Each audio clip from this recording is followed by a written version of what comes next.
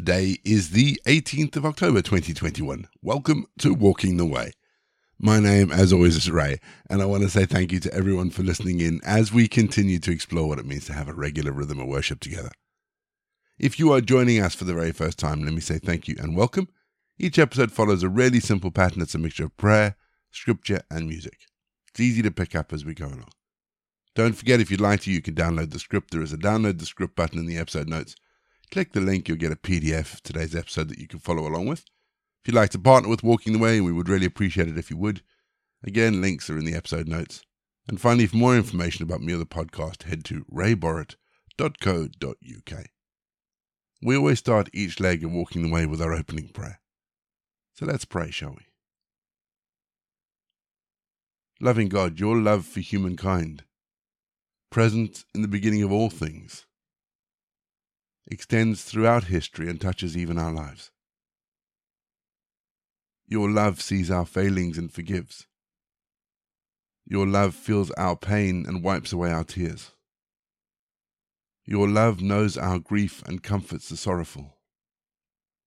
Your love sees our sin and still loves a sinner. Forgive us when we fail to live lives that reflect your love. Forgive us for the many times when we take for granted all that you have done for us. Transform us, God, through your Spirit, and empower us to serve you this day and all days. Amen. Psalm 149, verse 6. Let the high praises of God be in their throats, and the two-edged swords in their hands. I'll admit, I'm not entirely comfortable with this verse. The image of warring worshippers is reminiscent of the wars fought by Joshua as they claimed the Promised Land, and also the Crusades of the Middle Ages. One commentator has even compared this to the Muslim extremism seen today. Now, I reject that last view, because the God of Islam is not Yahweh. But it still is a challenging verse for us. The psalmist is no doubt drawing on the battles fought by the armies of Joshua and the armies of David, and can be seen as praising God for the victories that he won. But how do we apply this to our lives as disciples of Jesus today? Firstly, I think the answer lies in the fact that truly being a follower of Jesus will bring us into conflict with others. Jesus says in Matthew 10, "Do not think that I have come to bring peace to the earth. I have not come to bring peace, but a sword." So following Jesus and conflict run hand in hand, unfortunately. Secondly, according to Paul in the book of Ephesians, our enemy isn't necessarily physical. We battle against powers, principalities, and rulers of this dark age, says Paul in Ephesians 6:12. And so whether we like it or not, we are soldiers in a war that will only end when the great deceiver Satan is cast into hell. But we serve in the army of the living God. We know who our enemy is, and we know that he is defeated. The war is won, but the battle continues.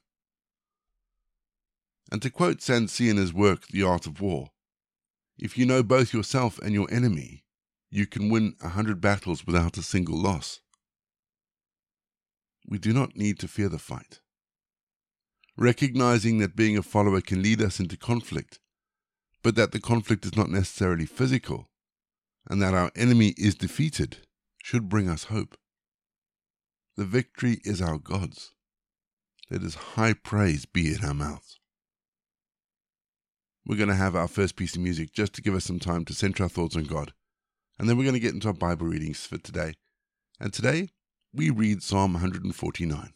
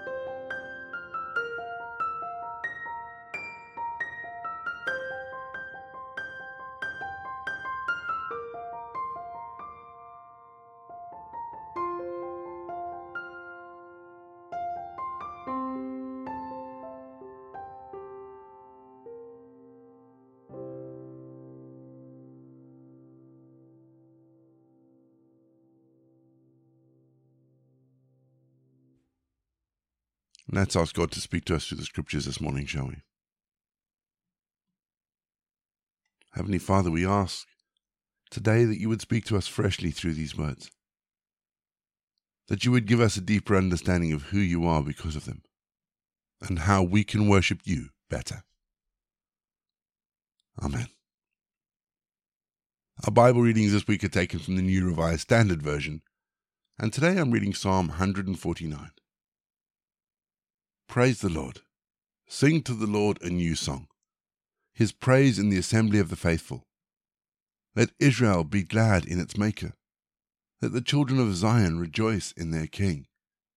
Let them praise his name with dancing, making melody to him with tambourine and lyre. For the Lord takes pleasure in his people. He adorns the humble with victory. Let the faithful exult in glory. Let them sing for joy on their couches. Let the high praises of God be in their throats and a two-edged sword in their hands, to execute vengeance on the nations and punishment on the peoples, to bind their kings with fetters and their nobles with chains of iron, to execute on them the judgment decreed. This is glory for all his faithful ones. Praise the Lord. We're going to have our second piece of music just to give us some time to think about those bits of scripture that have caught our attention. And after the music, we're going to say our prayers for today.